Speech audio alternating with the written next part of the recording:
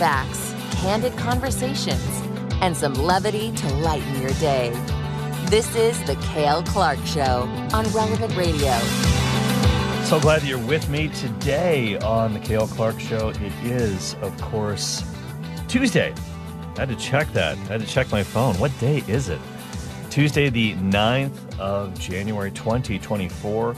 And you can call me once more to talk to me, 888-914-9149. If you have a question for me or my guest, well, I'll introduce to you in just a moment. Talk about something that went viral yesterday in the church and in the world. 888-914-9149 is the number to call. Toll free to talk to me. Our listener line sponsored by the Catholic Order of Foresters Life Insurance. You can also, of course, email the program. The address is Cale, C-A-L-E, at relevantradio.com, and you can find me on the interwebs, on X, at Cale Clark, C-A-L-E, Clark, with an E. But once again, that listener line to call, 888-914-9149. Well, yesterday, Pope Francis gave his annual State of the World address, as it's been called.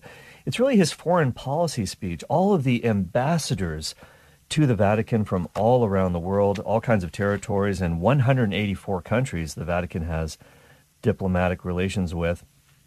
A real chance for him to speak his mind on a number of issues. And his comments specifically on the issue of surrogacy. Surrogate mothers went viral, covered by every major news outlet, including the New York Times, Washington Post.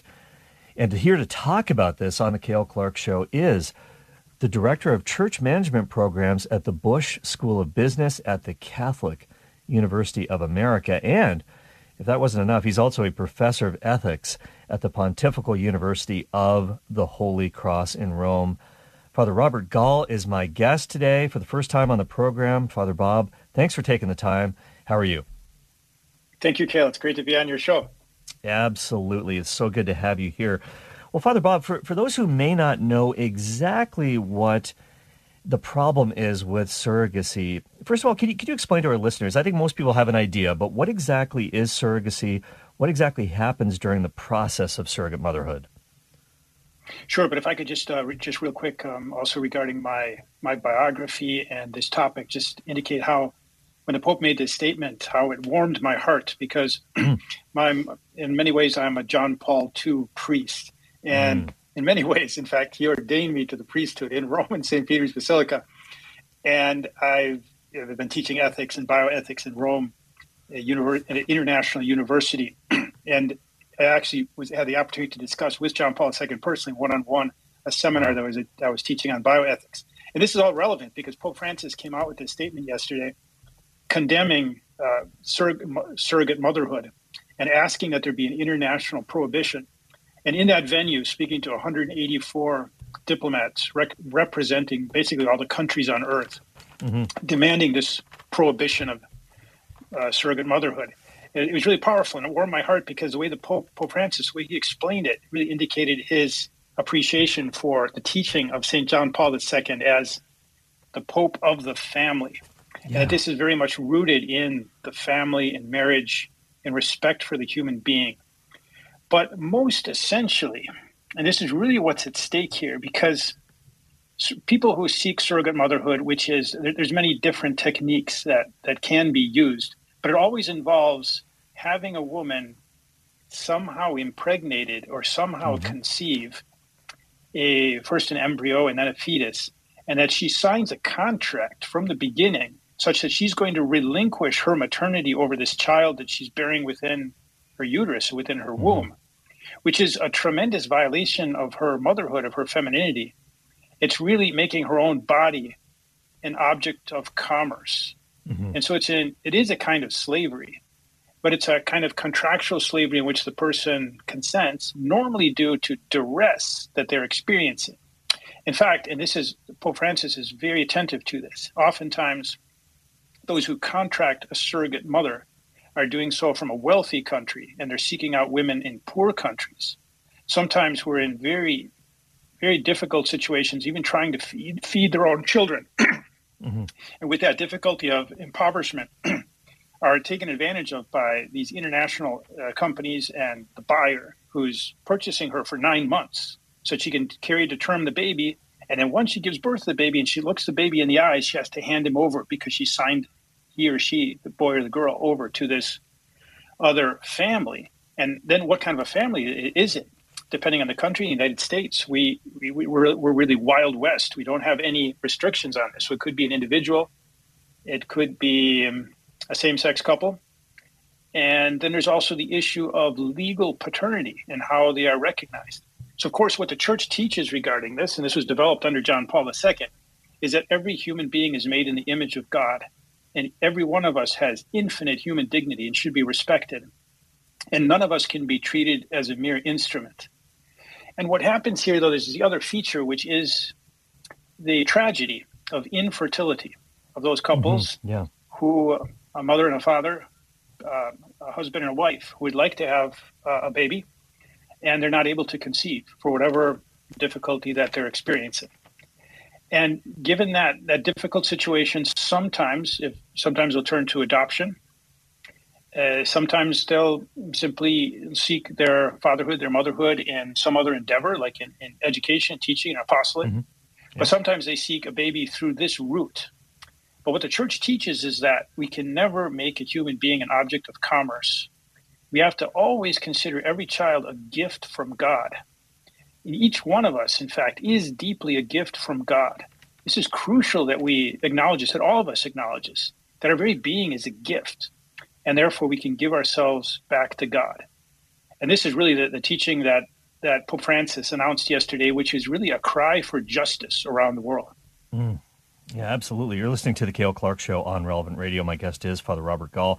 We're talking about Pope Francis's very forceful statements yesterday against surrogacy. And you mentioned the connections that Pope Francis has with in continuity with JP2 as the Pope of the family. But also he used another phrase there, Father Robert, in his text. He mentioned another very, very powerful line that was really coined by JP2, the culture of death.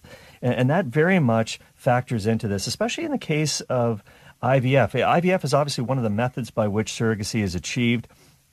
Talk about some of the moral issues involved with this practice, because there are so many Catholics out there, forget about people outside of the church, Catholics that see nothing wrong with this type of procedure, and speak to the moral depravity of this.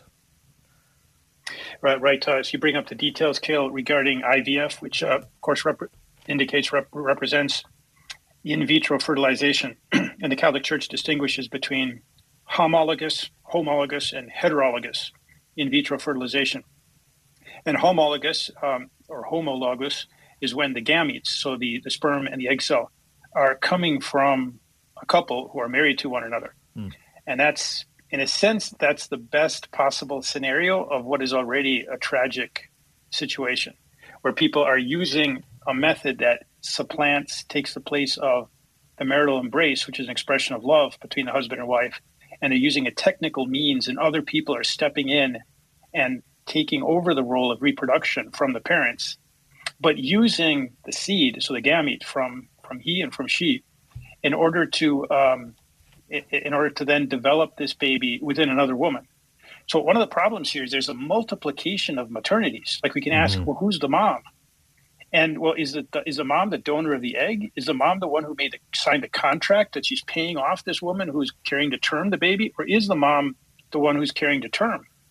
You can have at least 3 moms in this way. And you could also consider, well, what about the doctor that's doing the in vitro fertilization? Or what about the doctor that's doing the implantation? Because they do the in vitro fertilization in a laboratory, and it's in vitro, so it's in basically a petri dish. But then later they look for the right timing in order to do the implantation within the surrogate mother. So each of these steps, you could have a woman involved or a man. You have these multiplications of who's the mother and who's the father.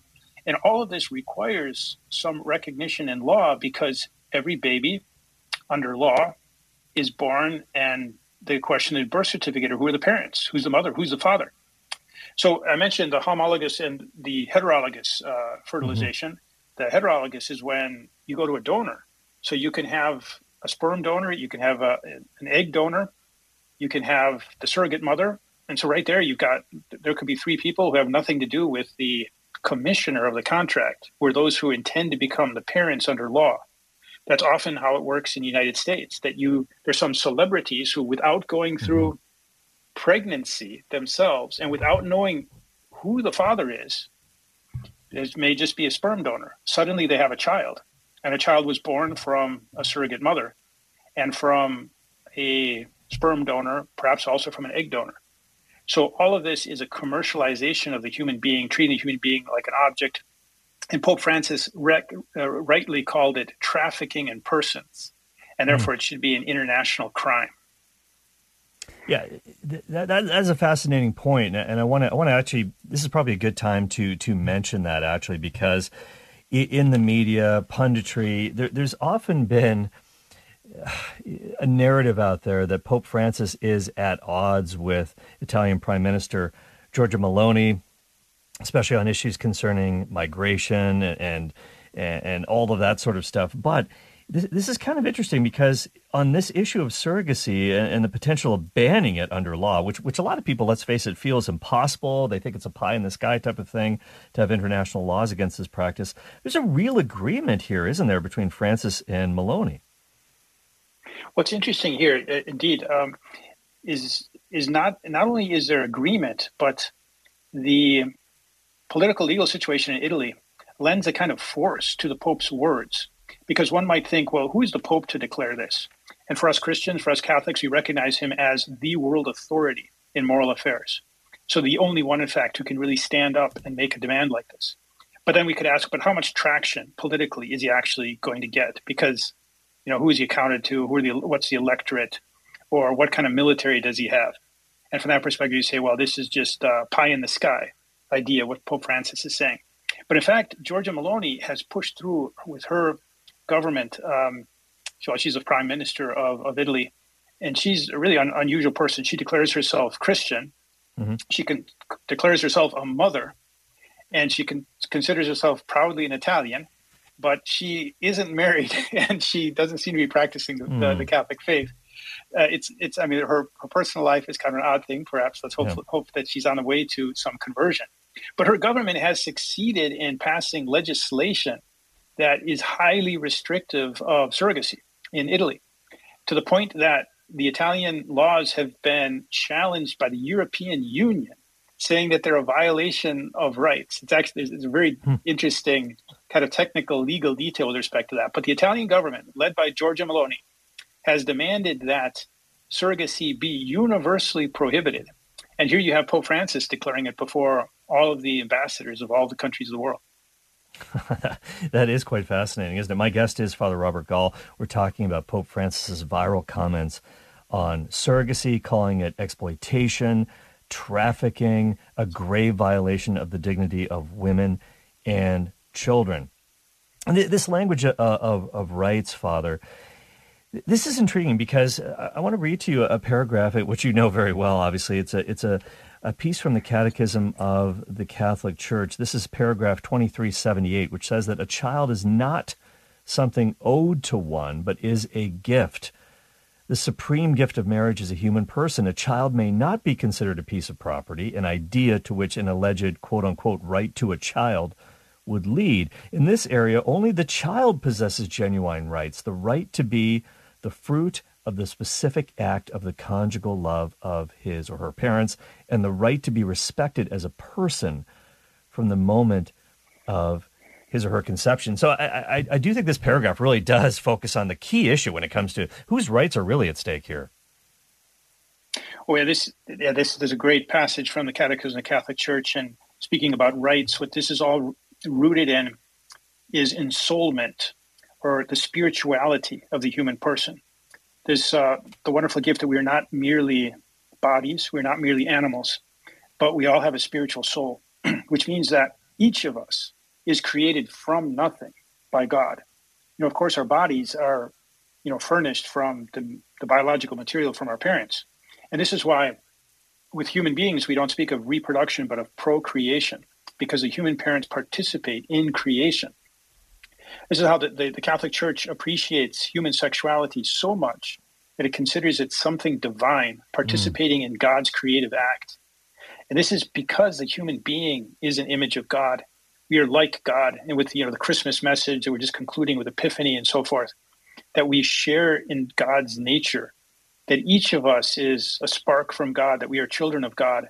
And therefore, for a parent to say of their child that they somehow own them or possess them or can somehow make them in a lab would demean the meaning and the rights of all of us. And this is where Pope Francis is combating what he calls the throwaway culture, which is what Pope Benedict called the dictatorship of relativism, where people say, well, I want it, so I'm going to get it. And that's the idea of, well, I'm going to buy a child. I'm going to pay for it in the market of surrogacy because I want to have a child and I have a right to a child. Well, if that's allowed, then everyone can be considered a mere object of other people's possession and their desire. Yeah, that's absolutely chilling to think about. But Father Robert Gall is my guest today on the Cale Clark Show. There are probably some people out there, maybe people who have engaged in surrogacy. They have children they've obtained through surrogacy, and maybe at the time they didn't think there was a moral issue with it. What would you say to a couple who might be listening right now and only now maybe realizing the grave moral error involved in what they've done? What would you say? So this is also an issue, of course, for those who have participated in vitro fertilization. Yes, absolutely. And of course, what we believe is every human being is a gift from God. Every human being is an image of God. However we were produced, let's say, however we came about, if we came about through the plan that God has designed, which is that of the marital embrace of love, or if it was through this kind of possessive technical process that supplants the marital act, that person who results, that child, is always of infinite dignity and is an image of God, and therefore they must be loved. They must be loved really as an end in themselves and for their own sake, which is how all good parents love their children. Yeah. They don't love them the way they might love their pet, which is, oh, well, I like it. It's nice to be around. It does these things for me. Sometimes there's I know some people have a very deep affection for their pets, but for our children, it must be as an end in themselves, destined to eternal life, whereby parents love their children so that they might be in heaven with them forever. And this is why marriage is indissoluble, because it's forever, because every human being is to be loved that way because we represent God. So if someone has used one of these techniques that replaces or supplants the marital act, it's good to recognize that error and that mistake, while at the same time one can embrace the gift that one has received, because the gift is always from God. Life is always caused by God in cooperation with technology and human beings. Hopefully, primarily through human beings, although also, we can use technology. We should use technology. In fact, the church is probably the organization in the world, the institution that most encourages the development of science insofar to really help fertility. That's right. Not supplant fertility, but to assist fertility. And there are many in the scientific world who immediately run to, well, let's do IVF if there's a problem with that, with fertility. Whereas what the church recognizes, well, let's see if it's on the male side or on the feminine side or both, man or the woman, if there's something that we can do to assist, to cure some issue of infertility. And very many times, in fact, there are marvelous clinics in the United States that are doing just great work in this area, that are curing women so that they can overcome issues of fertility that often have other implications of their own health. And this is just a wonderful contribution where there are many children who've come into the world on account of these cures and on these therapies that assist marital love rather than replace it. Yeah, and that's a great distinction to make, Father, about technologies that assist God's gift of marital love and conceiving a child. And you're talking to a guy who struggled for many years with my wife with infertility. We were able to achieve pregnancy, kind of not through any of the techniques that are morally illicit, just by God's grace, really. But what are some of those organizations? If somebody is struggling with that and wants to go about achieving conception, childbirth in a morally licit way, what are some of those organizations that Catholics can look towards? Sure. One of them that is probably the most well-known and the most major one is originally based in Nebraska. That's called the Creighton Method and the Creighton Clinic. That has a network of doctors, gynecologists, OBGYNs that are formed in techniques that they deal with in helping so many features of female health. and including in this area of reproductive health, in order that they can, so many have been graced with the opportunity to have children. It's also true, like I know couples who even taking simple supplements, and it could be on the man's side, that in particular, there's some supplements that a man can take that can enhance his fertility. And I know there's so many cases when the child is recognized as a gift from God. There's often a life of prayer that's associated with the desire for a child, recognizing a child as a gift and beseeching from God through perhaps a powerful intercessor. Could be Our Lady, could be one of the saints, could be Saint Joseph. And I know of the case of Saint Padre Pio being the intercessor. And not only did a baby ensue, but multiple babies subsequently, due to Padre Pio's powerful, miraculous intercession and some supplements. Yeah, that's right. And hey, we've got to use the natural means as well as the supernatural. That's for sure. So people should talk to their doctors. And hey, another saint that helps in that regard is Saint Jose Maria Escrivá. It's his birthday today. We asked for his intercession before we achieved our pregnancy with Michaela, and so got to shout out to Saint Jose Maria as well. Give him some credit there as well. But having said that, God. Yeah, absolutely, and let me ask you also before you go, Father, because I know you're on a tight schedule. We really do appreciate you taking the time.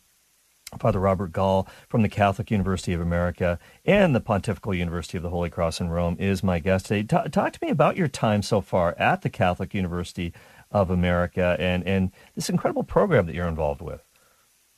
Oh, yeah. Thanks for asking, Cale, because it's really exciting. So we started this just a few months ago, and it's called it's a Master of Science in Church Management.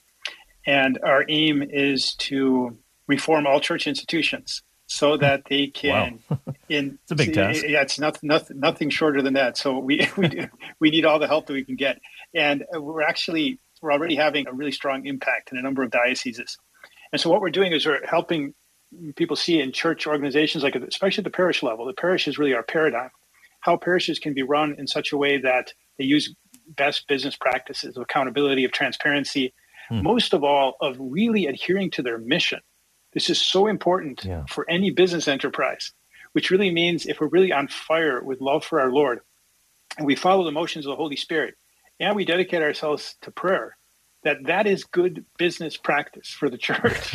Having adoration of the Blessed Sacrament, having a schedule of the Sacrament of Confession, which the Sacrament of Confession, we are dispersing grace, which is like you could say one of the products that the church offers is to be in the state of sanctifying grace, and how powerful the Sacrament of Confession is this. So how we can be more effective in distributing the sacraments, in reaching the people, and more effective in evangelization. So this requires not just having the priest do all of this, but of course it requires we call co-responsibility of the laity being very much involved so that the priest is less a businessman and more the pastor, more and more the minister of the sacred sacraments and preaching. Because, the priest who's a pastor, he's in charge of all the parish facilities. So if the heating, the air conditioning goes down, he's responsible. But if he has lay people upon whom he can rely, who are really the experts in that area, the priest is oftentimes not an expert in air conditioning. He need not be, but he should be an expert in the Sacrament of Confession. Working together, we can do so much more and really expand the reach of the evangelization of the church. That's our aim. So the programs are open to priests and to laity.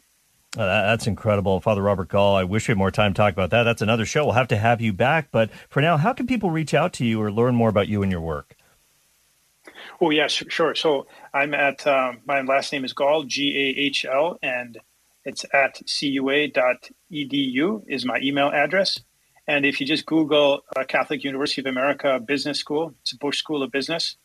And MEAM is the Master's of Ecclesial Administration and Management is the title of our degree program. So MEAM is, you can find all information about our program.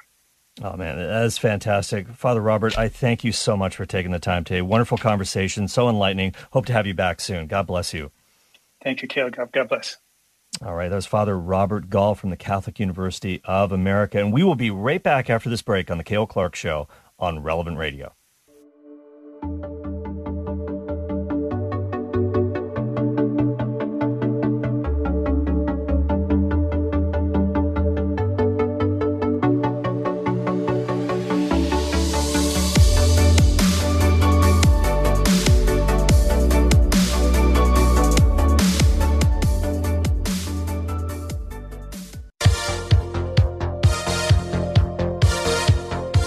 is the Cale Clark Show, giving you the confidence you need to bring the faith into everyday life.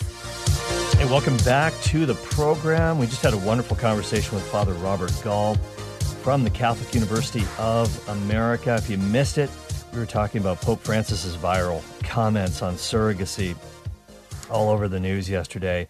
So enlightening. If you missed that, you can check the podcast, which should be up a few minutes after the show on the Relevant Radio app. And if you don't have the Relevant Radio app, what are you waiting for? It's been recently updated.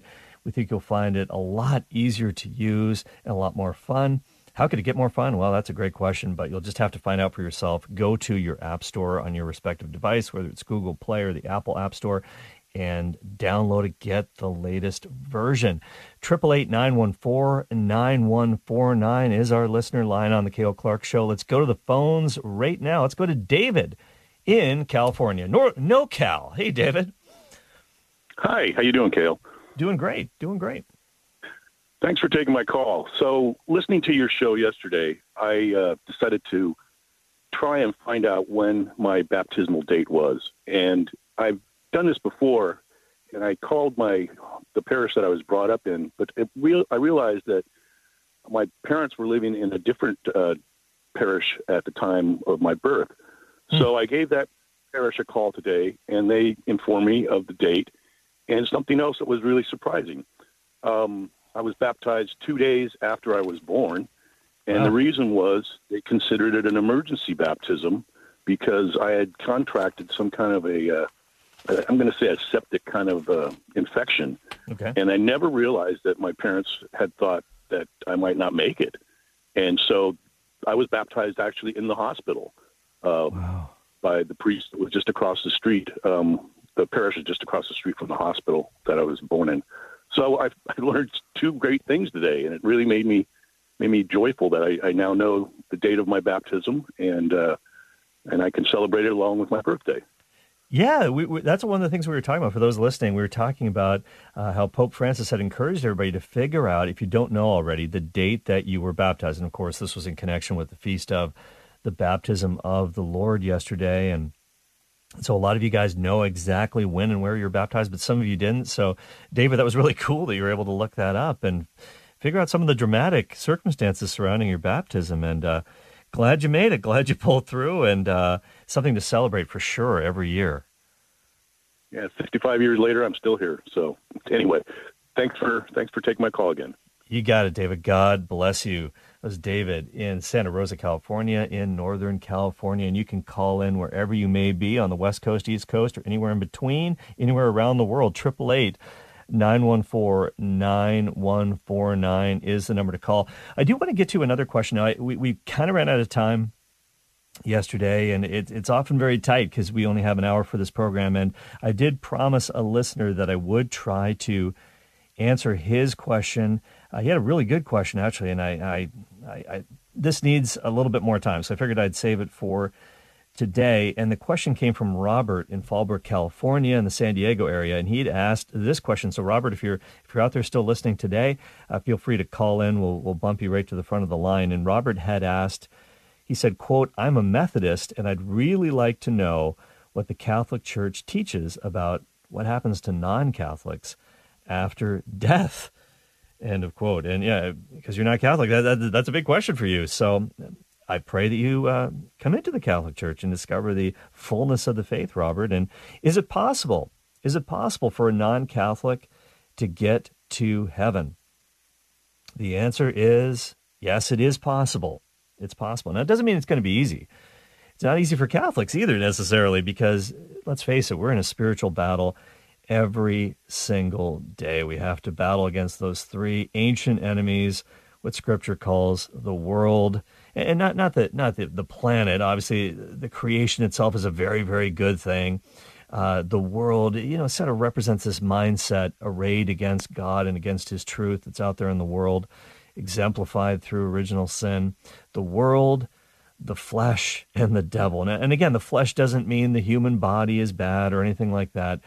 This is what's often been translated, maybe I think more properly translated in Scripture, the sinful nature. This is the concupiscence that remains in us even after baptism. We have to fight against it. It wants to kind of drag us down and Catechism really is quite blunt about all this. It says that prayer is a battle. The section on prayer in the Catechism talks about the fact that, we got to fight every single day. And I think that's the best proof that exists really for the reality of original sin, that our natural habitat should be prayer as creatures of our Heavenly Father and children of God, and potentiality, if not in actuality, through baptism. But we got to fight. We should be like water. It should be our natural habitat to pray, but it's not. We have to make an effort. And so we've got to submit our will to God's. We've got to battle against passions, et cetera, et cetera. But we do know this: if anybody is in heaven, it's because of Jesus Christ. John 14, verse 6, Jesus says, "I am the way, the truth, and the life. No one comes to the Father except through me." So the truth is that if anyone is in heaven, it's because of the one who is truth, that's Jesus Christ, even if they didn't explicitly know that in their lifetime. And the reality is that everyone is responsible for following the truth, and everybody knows something about the truth with a capital T. Everybody's responsible for following the truth, adhering one's life to the truth. It's just that some people have more access to the truth than others. We Catholics have access to the fullness of the faith, the fullness of the truth.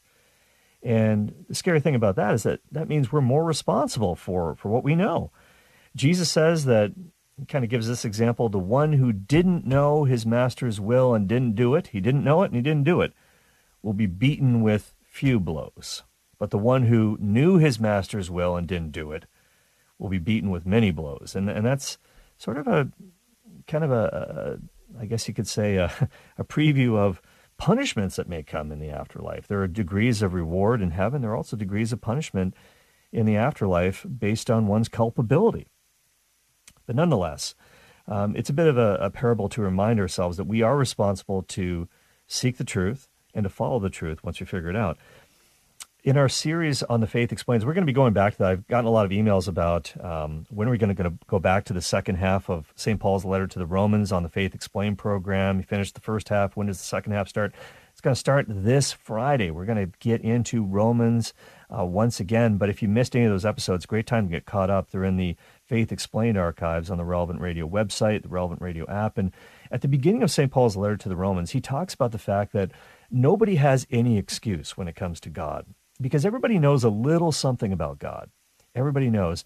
The pagans know. They know it through their conscience. And of course, we can blunt our conscience. We can bury our conscience. We can ignore our conscience. It's the message of eternity to the soul. But everybody knows a little something about God, that message through our conscience, but also through natural revelation, through the creation itself, through our contemplation of the material universe that God has made. We can know something about him, but in order to know more specific things about what he wants, what he likes, what he doesn't like, how we should live specifically, he's got to reveal that to us, and that's when supernatural revelation comes in. So people are at sort of various stages in that, I guess you could say there's a bit of a continuum of truth. Where are you at in that level? Are you living in the wilderness? You've never seen a Bible, but you know, looking up at the stars, there must be a powerful creator God. Well, if that's all you know, I think that's enough to get you in if you're to be hit by a lightning bolt at that moment. But if you get more intel, more information, and I really do believe that if people are seeking God, if they're seeking the truth, Jesus says, seek and you will find. Somehow God is going to present you with an opportunity to learn more truth. And then the catch is, once we know it, we're responsible for that. And you might say, it's better not to know, ignorance is bliss, but that's simply not true, because this is reality whether we know it or not. And what we don't know can truly hurt us. So I think this is something that St. Paul makes very, very clear in his letter to the Romans, that he's made his eternal power and his divine nature clear. So this is kind of a roundabout way to the point here. And to kind of answer your question, Robert, I'm going to actually steal a line from a friend of the program, Dr. Peter Kraft. And he kind of talks about what advantages there in being a Catholic. Well, there's a lot. And he uses the analogy of trying to travel from New York City to Los Angeles. Now, there are a few different ways that you could try to get there from New York to L.A. You could try to walk. You could maybe try to hitchhike. It's going to take you a long time to walk, and you might not make it. shoes are going to wear out. You might get hit by a car. You might fall victim to bad weather, natural disasters. You might get injured. Lots of things can happen on your way to your destination, but you could potentially get there with much travail and tribulation. You could also try driving from New York to L.A. That's a little bit more secure, right? It's less time consuming, but it's still going to cost you a lot. And there's a long and winding road there too. But with Google Maps, you can make it. But there's an even better way. You can fly. Even better if you have your own private jet, which I don't. But you can take a plane and you can be there in just a few hours. So he says being a Catholic is kind of like having a plane. It's kind of like having a charter jet. You've got a way better opportunity to get to your destinations because you've got better equipment. You've got all the helps that you need. And flying is like being a Catholic because we've got the advantage of having all of the Word of God, sacred scripture and sacred tradition. We've got all 7 sacraments. We've got so many things that others don't have. And we don't say that triumphalistically because this is a gift. This is not something that we've earned or deserved. It's been given to us by God. We tell other people about it. It's a little bit like one beggar telling another beggar, here's where to get the free food. Here's the best soup kitchen. Go check it out. We didn't buy the stuff, but we can eat to our heart's content here. And so depending on where you are in that spectrum of knowing, not knowing about all this, just kind of submit that for your consideration. I hope that's helpful. It is possible for anybody to get to heaven, but it's easier if we have these helps that God has given to us. God wants us to get to heaven. His desire is that all people come to a saving knowledge of the truth. And it is true that, as Jesus says in the Gospel of Mark, too, at the end of Mark, he says, whoever believes and is baptized will be saved. You must be baptized. And there's 3 ways to be baptized. Now, obviously, the normative way is through water and the Spirit. Sacramental baptism. We talked about that a lot yesterday with the baptism of the Lord, talking about your own baptism. But there's also 2 other kinds of baptism. There's baptism of blood, martyrdom. And one of the things that Pope Benedict talked about a lot when he was Pope was the necessity of being ready for martyrdom. And there are martyrs in our age. We think about the tragedies that are unfolding in different countries around the world. And Pope Francis alluded to that in his State of the World address yesterday. What's going on in Nigeria, what's going on in Nicaragua. Even bishops being arrested, thrown in prison, Catholic Christians paying for their faith with their lives, being driven out of their homes. So this is a reality in our modern world as well. So there's baptism of blood. The Church has always said, even if you haven't been baptized sacramentally, the shedding of your blood for the gospel of Jesus Christ serves as your baptism. You go straight to heaven. And then, of course, there's baptism of desire, which I think covers a lot of folks who are looking for God and they just don't have the answers because they haven't found them yet. Maybe we haven't told them. Maybe we have a part to play. We are our brother's keeper. We are responsible for our brothers and sisters around us, at least. Not saying you have to put on a sandwich board and preach to them every day, but our lives do have to bear testimony because we may be the only Catholics that they know, that they ever will meet and have a relationship with. So, lots to think about there, but hopefully that's a bit of an answer to your question, Robert, in the San Diego area. Appreciate that ever so much. Hey, listen, we got to take another quick break right now on the Cale Clark Show, but we will be back with much more. A really fun segment ahead. I hope you'll stick around. 888-914-9149 if you want to call in, and we'll be right back. This is the Cale Clark Show, giving you the confidence you need to bring the faith into everyday life. Hey, welcome back to the show. We've got a few minutes left in the program. Got a couple open phone lines. Great time to get in. 888-914-9149 if you want to react to any of the stuff that we've been talking about so far. Let's go to the phones right now. Let's go to Farmersville, Texas. In North Texas, Eric is on the line. Hi, Eric. Hi, Cale. Hey, thanks for calling in. Of course. Yeah, I just had a quick question on, the advantages of being Catholic. Mm-hmm. So when we consider those folks in North Korea where missionaries are, sparse. Yeah. To what extent is it more difficult for them to get into heaven when we consider, aspects of invincible ignorance? Yeah, that's a great question to bring up, Eric. I'm really glad that you asked that. This whole concept of invincible ignorance. Okay, so first of all, let me get to your hypothetical question, which is not necessarily a hypothetical question. It's a real question. People are suffering in places like North Korea, and missionaries are not allowed in necessarily. How do these people find out about the gospel? And this is also true in a number of majority Muslim countries that do not allow Christian missionaries of any background, whether it be Catholic, Protestant, or Orthodox, into those lands. How do those people find out about Christ? Very recently on the program, I don't know if you caught this, Eric, but we did a show about, and this is remarkable, there have been a number of credible reports about people, even in Gaza, in the ongoing conflict that's happening there with the Israel-Hamas war. People have been experiencing visions of Christ in Gaza, and sometimes hundreds of people. There was one particular incident where 200 Muslim men dreamed the exact same dream about Jesus Christ, and they all kind of compared notes and said, what is going on here?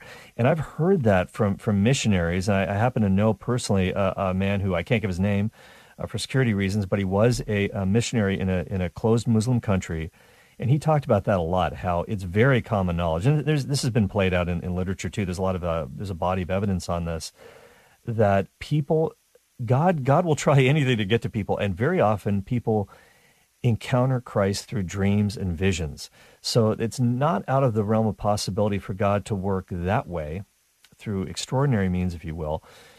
But at the end of the day, everyone who dies and stands before the judgment seat of Christ, they're never going to say, I didn't have a fair shot at this. I didn't have a chance because I didn't know.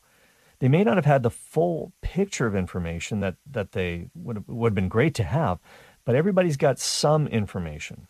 Just like everybody gets a little bit of sunlight in the world, some places around the equator. If you're down in Florida, Miami Beach, you get a lot. If you're in Greenland, not so much, but you do get some sunlight. It's the same way with truth and knowledge about God. Everybody's got a little bit to go on, and it's what you do with that really counts in God's sight. Does that sort of help to answer the question a little bit, Eric? It does help. It's just the advantage of being Catholic in that case. If everybody receives some sort of light through their conscience and has that fair shot into heaven, where does the advantage of having the fullness of truth really come in? Oh, there's a huge advantage. There's an absolute advantage because like we were sort of talking about earlier, Dr. Peter Crave's analogy with the plane, like flying from New York to LA as opposed to walking or driving. It does make it doesn't mean that it's a guarantee that you're going to get in, because you still have to cooperate with God's grace. You have to steer clear of mortal sin. If you've committed a mortal sin, you got to deal with that. You've got to repent. You got to get to confession if possible. If you're a Catholic, of course, you'll take advantage of that sacrament. And so we've got helps that are truly helpful to help us to get there. And it's not as if there's a guarantee that non-Catholics will get there. The church just teaches it's possible for them, and it certainly is possible for them. But why not take advantage of the helps that you have if you can get a hold of it? And the other thing, too, I want to mention one more comment about invincible ignorance. I've always found it to be so much. Can people really claim invincible ignorance, at least in certain parts of the world where we've got access to the net? We've got access to technology. We can access the search engines. If we truly want to know the truth about our faith, about Jesus Christ, about the scriptures, the answers are there. The truth is out there. It's like the X-Files. The truth is out there. Can anybody really claim in the information age invincible ignorance? And I don't know. I think it's a hard claim for some people, but sometimes I talk to my priest friends about this and some theology professors that I know, and they'll say, Cale, believe it or not, some people it is really still a thing with invincible ignorance, even in the West, even in technologically proficient societies, because people don't even know that they should look for these things, which seems almost impossible, but for some, I guess it's a reality. They don't even think that they should be. And maybe it's because they think that their mind's been poisoned against the church, and there's so much bad publicity about the faith, and the actions of a lot of Catholics don't exactly help credibility of the cause. Let's face it. And maybe their mind's been poisoned against even looking for this stuff in the first place. But I think there's also, and the other thing too, Eric, there's always the moral question too. If you're in a lifestyle of sin that has a way of affecting your theology, let's face it, and whether or not you're actually looking for the truth, because somewhere in your conscience you kind of know, I'm going to have to change this behavior. I'm going to have to get rid of this. I'm going to have to disavow this particular sin if it really is a sin, and if there really is such a thing as God, the judgment, eternal life. And I'm not sure I want to do that right now. And by the way, this can even affect people who are predisposed to looking for God. People like St. Augustine. When St. Augustine was in the RCIA class, if you will, he'd already decided, okay, got to get back in the Catholic Church. But he had a mistress while he was in RCIA. And maybe this is around the time when he said, God, make me pure, but not yet. Can we wait a few months? And then he finally said, no, this is ridiculous. But I don't know. I think there's a lot of factors involved in a play, Eric. 'Cause people are complicated, right? Absolutely. Yeah, it's a topic that's come up. I've evangelizing or attempting to evangelize my family. It's when we say everybody has a fair shot, but there's also an advantage to being Catholic. It's kind of, in a sense, contradictory, at least in my understanding, in that fairness and having an advantage don't really make sense in the same way. Maybe we can call it an unfair advantage. I don't know. But hey, I'm glad we have these advantages for my sake. I need them. That is for sure. That is absolutely true. And hey, Eric, man, I appreciate the call. I appreciate you listening in North Texas. And are you a Cowboys fan? Broncos fan, actually. Ah, okay. All right. Yeah. Well, hey, I'm sorry.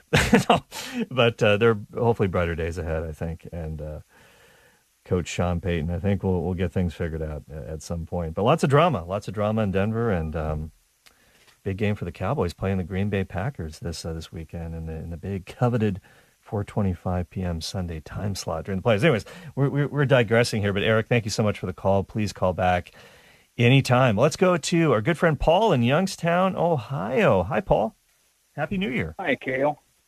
I just wondered if you ever saw the episode of The Simpsons where they go to heaven and Marge and Lisa are in Protestant heaven and Bart and Homer are in Catholic heaven. And Marge and Lisa are looking over at how exciting things are in Catholic heaven. They have mariachi bands and they're hitting piñatas and they're wrestling. And then they're standing there in Protestant heaven with a bunch of boring, waspy people. And I wondered if you thought it would be something like that. I have never seen that episode, but producer Jim Shaper, that is probably his favorite episode ever of The Simpsons. He talks about it quite a bit. It's apparently a very funny scene. I haven't seen it personally, but it's somewhat humorous. And it's kind of the flip side of that is that the secular mind, I always think about that old song from Billy Joel, Only the Good Die Young. I'd rather laugh with the sinners than cry with the saints. The sinners are much more fun. Only the good die young. You know that line. That's not true. That's absolutely not true. The sinners are not having more fun. And I think everybody in Catholic is pretty happy to be there. A supernatural joy, that's for sure. But they're not having more fun. The sinners are not having more fun. This is one of the lies of the evil one. Because, there is certainly a momentary enjoyment in sin, but it's kind of a stolen pleasure because the devil can't create anything.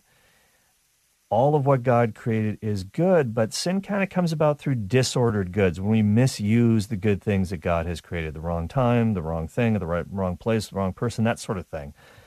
But he can't actually create anything. So he just gets us to misuse things and misappropriate things outside of God's plan for them. And so I think of the goods of marriage. That's a great example. And think of the good of a child. We had that discussion earlier in the program with Father Robert Gall about the scourge of surrogacy. That people want the love of a child. They want to give their love to a child, but they want to go about this in a way that is not of God's plan. And so that's one example there. But it's the saints that are sinners are all so dreadfully alike. I think Peter Crave said that too. But the saints, it's like, vive la différence. Everybody is a unique personality, and the saints are all very, very joyful for the most part. And they have their personalities and quirks. People like St. Jerome, he can be kind of cantankerous by nature, but but they really are experiencing the true joys. And I think that's one thing that we can hopefully demonstrate to the world, the joys of the faith, the joyful piety of the faith. It's one thing that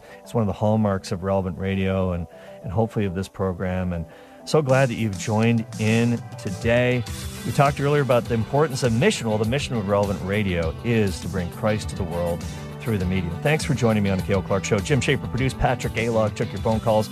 Catch you tomorrow. Timmery's up next. Take it away, Michaela. Thank you for listening to my daddy.